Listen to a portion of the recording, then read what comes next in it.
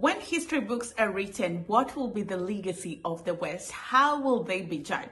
Will they be judged as a group of countries that were able to influence development across the world? Or will they be judged as warmongers that benefited from war, from selling war at night and preaching peace during the day? Well, nobody appointed the West as the big brother who should enforce discipline, yet when the night falls, they are the indisciplined lords. This is the 20th anniversary of an entirely illegal invasion of a sovereign member of the United Nations, which threatened no other member of the United Nations, in defiance of the Charter of the United Nations, in defiance of international law, in which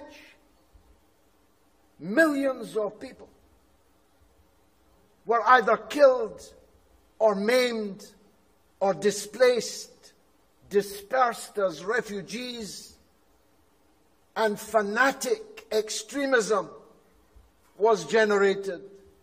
Al-Qaeda, ISIS, and the alphabet soup of fanatic extremism cascaded all over the world. These are the achievements of the people who tell us they are exceptional. Hello there. Hi, how are you doing? Welcome again to another session of our conversations. My name is Ndira Oganga. I am a business journalist by profession and also a digital content creator, and I make content around Africa, Africans, Black people, and how we can rise up and take our rightful place at the global stage. Recently, during the China-Africa summit, there were several conversations that were being had, and outside of the Zambian opposition leader coming out hard against the West, we also saw David Galloway come out very hard against the West. His first point was, why do we have cases of the West thinking that the gatekeepers of democracy, electoral independence, justice, and all that stuff, yet in reality, even they are struggling with these systems, It's only the West where a country will do their elections and the West will be like, oh, that was not a democratic election. Or you put your leader in office and they decide, oh, we don't like this guy, we're not going to work with them. In any circumstance that there's a vacuum, either by default or design, the West will always assume it is their God-given responsibility to rise up and take up space, but not as a fair, objective, and just leader, but as a bully. President Xi Jinping said, no system of governance is universal. No civilization is superior to another, and no one country can dictate to the world. The problem is, the masters of war do not accept this. They brandish their exceptionalism, their manifest destiny. They brandish their system of democracy, which I shall briefly try to examine. They sail their warships around the world, threatening other people. They deploy their weapons and their military bases and their rhetoric of war and threats against others. Professor Sachs just quoted Aristotle and Confucius. Let me refer to the blessed Saint Augustine in his wonderful book, City of God, in which he describes an encounter on the high seas between Alexander the Great and a pirate ship. Ordering the pirate ship to halt, Alexander demands, how dare you terrorize the waters as a thief? And the pirate captain, who must have been very bold, answers Alexander, How dare you terrorize the whole world, calling yourself an emperor and calling other men as you please?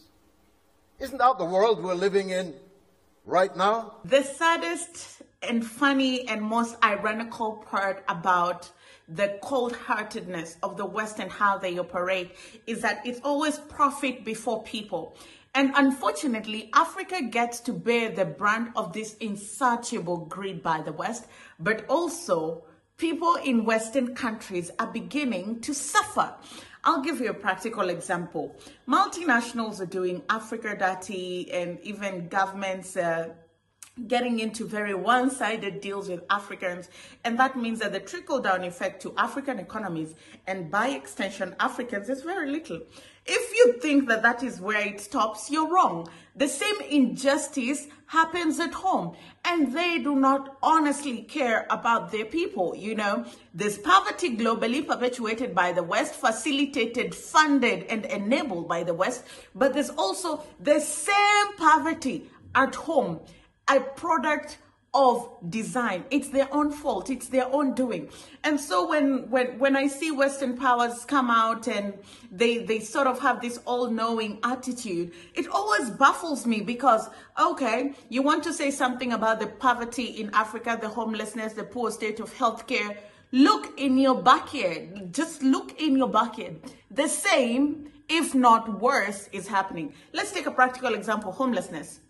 Many people who struggle with poor housing in Africa, it's in urban areas, but in their rural homes, they have homes. They just go to urban areas to look for employment.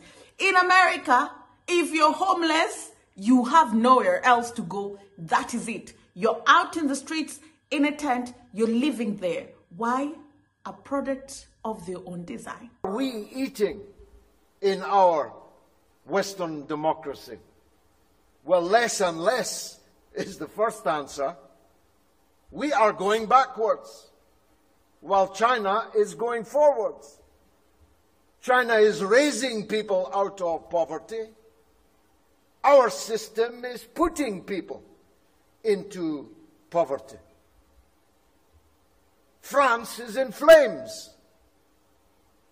Britain is shivering with cold, with an increase in energy bills in households of four times the cost of heating this year as compared to last. In the United States, 80 million people have no health insurance.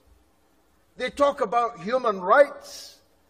Where is the human right to a job in Western countries?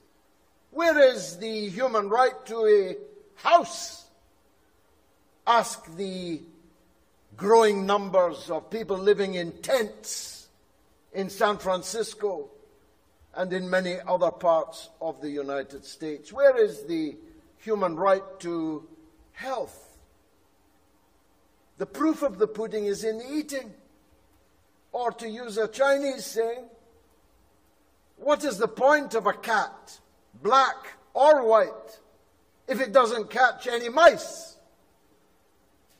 Your system is the one that is moving forward. Therefore, to what extent is our democracy superior to yours? Because we have the form of elections. His Excellency, the former Prime Minister of Thailand, said there was increasing polarization in Western democracies. But I beg to differ.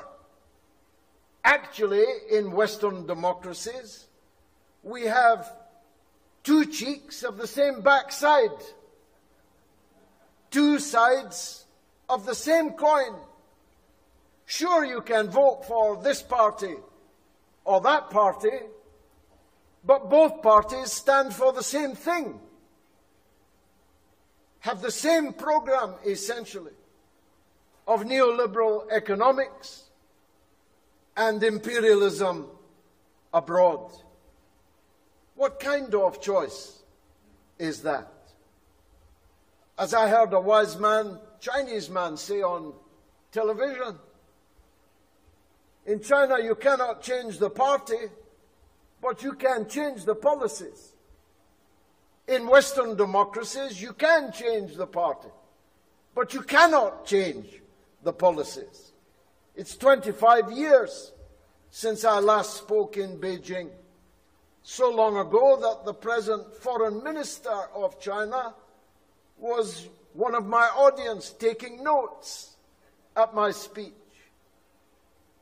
The kind of development we have seen in China over these 25 years. And that is not only the achievement. David is shaking the table. David is shaking the table, and he asks, if you look at the track record of Western countries, the influence and the impact that they've had on African countries, what, or even like the Middle East, what is their track record? How does their rep sheet look like? What can they say they're proud of? What can they be proud of outside of war, outside of chaos, outside of extrajudicial killing, and outside of sponsoring coups? What can they be proud of? The kind of development we have seen in China over these 25 years, particularly over the last decade, is a lesson to other so-called democracies. We live in a world where some countries arrogate to themselves the power of diktat. What a contrast with China. This is the first day of Ramadan. I have all of my life been closely associated with the Arab world, with the broader Muslim world. China achieved more in the last few weeks in bringing together Saudi Arabia and Iran, the schools of the Sunni and Shia branches of Islam. China achieved more in the last few weeks than decades of Western domination, including, as my good friend, His Excellency, Senator from Pakistan, reminded us. This is the 20th anniversary of an entirely illegal invasion of a sovereign member of the United Nations, which threatened no other member of the United Nations, in defiance of the Charter of the United Nations, in defiance of international law, in which millions of people were either killed or maimed or displaced, dispersed as refugees, and fanatic extremism was generated. Al-Qaeda, ISIS, and the alphabet soup of fanatic extremism cascaded all over the world. These are the achievements of the people who tell us they are exceptional. These are the achievements of the people who tell us it's their way or the highway. Well, I think I speak for a growing number of people who do not yet know, and we must work to tell them what whole process democracy, whole process people's democracy means. They don't yet know that. But they do know their own democracy isn't working, because it isn't producing anything for them, and it is sowing not just disharmony, but hatred, violence, bloodshed, and war around the world. Our friend in the best of all these good speeches that have been made today from Zambia made this point so powerfully. Those who have been identified with the gravest injustices lecture the rest of us on justice. They tell us about a rules-based order which they invented, which means their rules, which they order us to obey. That period is coming so quickly to an end. Yes, changes are underway that haven't been seen for 100 years. Yes, there are decades when nothing happens, but there are weeks when decades happen. We have just witnessed one of those weeks, and may we experience much more of it. I'll see you again next time, same place. And remember to like this video, share with a friend, and drop down a comment below. I'll see you again next time.